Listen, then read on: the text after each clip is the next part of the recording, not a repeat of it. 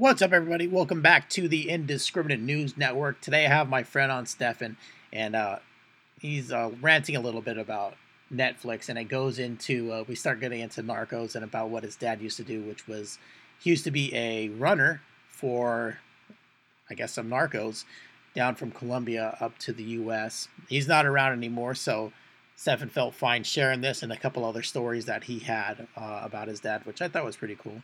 And I think here and there, maybe it is a little news, but we were having fun in this one, and there is some cursing. So if you don't like that, turn it off. But thanks for listening, everybody. If you like these kinds of podcasts, make sure to hit that subscribe button. Thanks. Bye. Netflix? Yeah. Do you notice that the sound mixing is way shittier on Netflix than every other streaming service? Like, I have a Bose surround sound, and I'm constantly turning it up and down on Netflix versus, like, Hulu and HBO and all the other ones. I can keep it on a normal thing, and I even got so pissed off I read the technical specs, and it's because they have a bigger range of decibels and all this bullshit that is kind of out of my realm of expertise or understanding. But I got the gist of it, that they're fucking us. So with Netflix, what I often see myself doing is, yes, I'm either turning up the volume way loud or way low, but oftentimes I give up and I just plug in. I'll watch it on my PS4, and I have the option to plug in my headset into the controller, and then I can just listen to it, no problem. Yeah, that gets rid of the problem. But I noticed, and I was reading in the articles, most people just use subtitles, and I switched over to my brother's profile on Netflix by accident, and he had subtitles on, and I'm like, yep, no shit. No, I do too. I put it on there. I put the subtitles on because I can't hear a damn thing. No, it's ridiculous. I don't know. I was trying to watch Umbrella Academy. I got so fucking pissed off, and it's like, I have a good sound system, so fuck you. It's like, it's not me. Talking on Umbrella Academy, did you finish it? I haven't gotten all the way through the second season. What episode are you on? Later, pretty later. Like, I think there's only a few left. Good. What a damn good series, dude. I really enjoy it. I liked it. Have you watched The Boys on Amazon? I did not watch that on Amazon. Okay. I have to say, I watched because the new season's coming out of that in a few weeks. Yeah. I actually watched the first season, rewatched the first season of that before I watched the second season of Umbrella Academy, because The Boys is fucking awesome. Like, way grittier, way freaking Really? funnier. Oh my god! All right, I'm gonna check it out tonight. Then after this, I'm gonna watch a couple. I'll have you hooked. You'll know. Like, all right, you better not be lying to me. I'm not, there's some great acting going on in that. Because I've been desperate for a lot of things, and I know they can't. They've been a lot of the new episodes and things that have been put on halt because they can't shoot anything. So. Oh, I know, and I've been home enough. I've watched almost everything. So, like, any suggestions, I'm always game. But at this point, I notice every suggestion someone gives me, I'm like, oh, yeah, I watched that. Oh, yeah, I watched that. Yeah, I've watched that. No, watched that. Like, I just watched all of Ozark the other day. I was like, that's solid, but it's kind of loosely written, more like Shameless. And there's some open. It's not as clean as some I feel writing. I feel like Ozark. Okay, so the first season was decent, and I feel like they weren't expecting like this much popularity. From too many writers per episode. Yes. Having binged it, the characters don't make sense. Yes, and then you're like, what the heck is going on, and why are they doing that now? Like, the one that really gave me whiplash was they fucking waterboarded Ruth, and are like, he is the cartel. You do not fuck with him. And the next episode, she's breaking in with her dad to his business. It's like, you just got fucking tortured by the cartel, and now you're like totally disregarding all of that? Like, what the fuck? Did you watch Narcos? I watched part of one, but like with my dad's background and all that, it was too condescending. Like the fucking the narration from the DEA guys talking all this horse shit about the first cocaine came through here. Bullshit. I know personally cocaine came through Miami before that. Like, fuck you. Like, this is just DEA fucking grandstanding. And I know that the DEA fucking was shady as fuck because my dad fucking traded him a plane to let him off one time in New Mexico. So it's like, fuck these guys and fuck their fucking thing. So that it might be a little personal with that one. But yeah, that one I didn't like. But yeah, for the most part. For the most part, it was entertaining.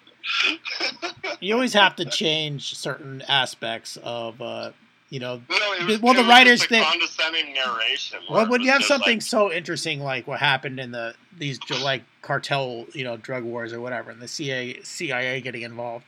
Yeah, I don't think you need asshole DEA's perspective. Let's get it from a cartel guy's perspective. Well, I don't think you need the writers jumping in and giving their 2 cents and trying to make it more interesting. I think you should just write it as it actually happened.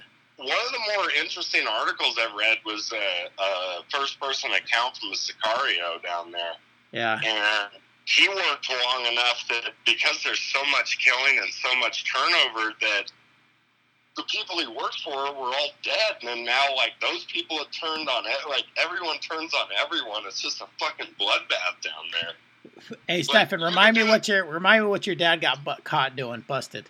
What he got busted doing?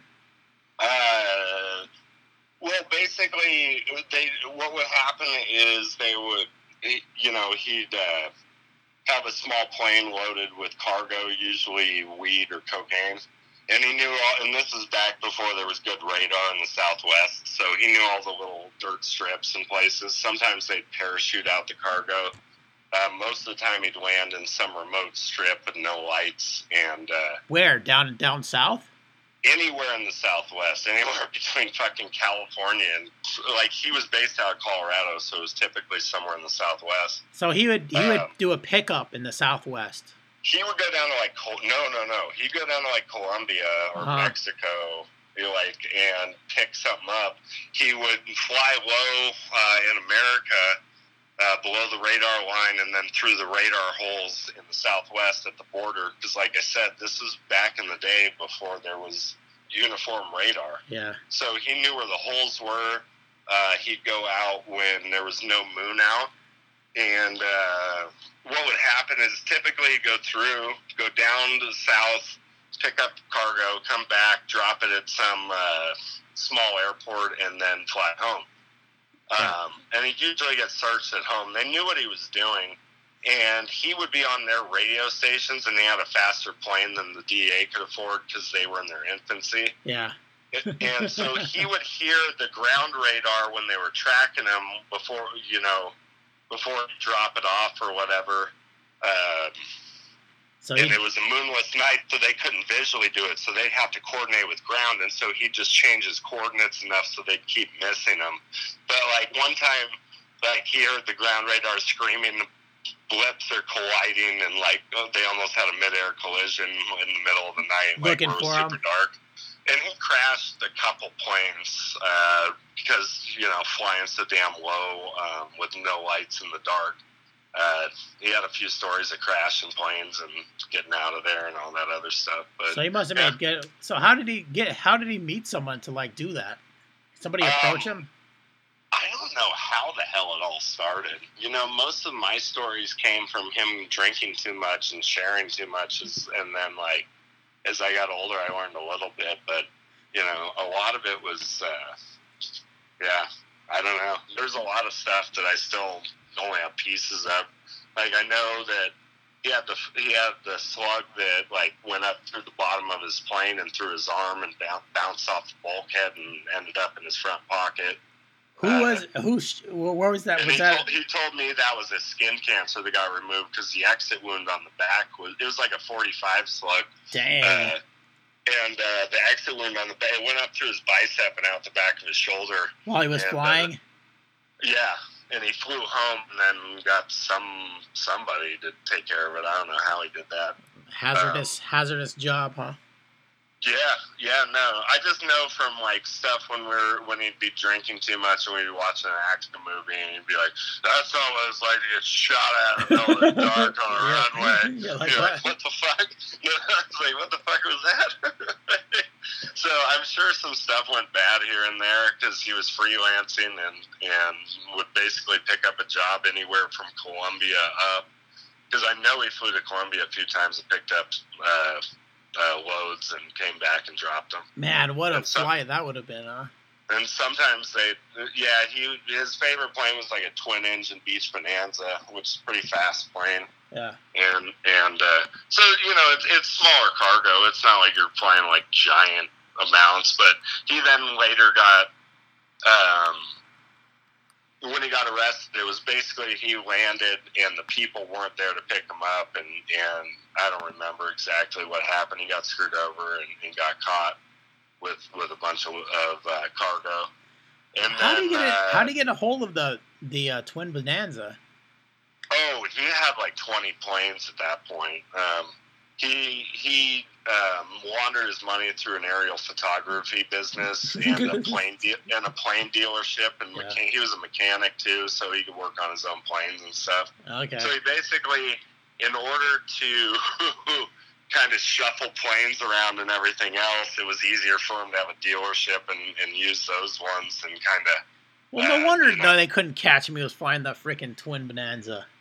Yeah, and they were in there, like, I can't stress how early it was in DEA. They didn't have any funds. They didn't have anything because at one point, after he got arrested, he wasn't supposed to be, he was on, like, parole or probation or, I don't know, he wasn't supposed to be trafficking anything, and he got popped again. And this time he traded them literally a brand new plane, and they let him walk away. So, I don't know. You can take what you want from the corruption at that level, but it was more like the DEA didn't have a plane that fast or that good. And they couldn't get the funds allocated to him, right? Yeah, so they were willing to just let him go. That's probably why they wanted him so bad, because they could get their hands on a sweet. Oh, he said basically the routine was getting popped every time he landed again and searched, but there'd be nothing in his plane. Because he'd already dropped it, A few times they parachuted stuff, but a lot of times it was just quick drops in little dirt runways all through the Southwest. Those things go for like $300,000, $400,000 now. Yeah, no, he always wanted one again, and obviously couldn't afford it, even in the 80s and 90s, because he wasn't making that kind of money once a month like he was back in the day. Yeah, but I mean, even later, he moved to Florida and retired before I was even born, and then got caught up in like the biggest drug bust in Florida history, where since he's dead, it doesn't matter, and statute of limitations, I think, would have been out anyway. He was actually in the swamp with a semi. They were going down to the harbor, and the DEA caught the ship. It was like a cargo ship full. It was the biggest pot bust ever in Florida history.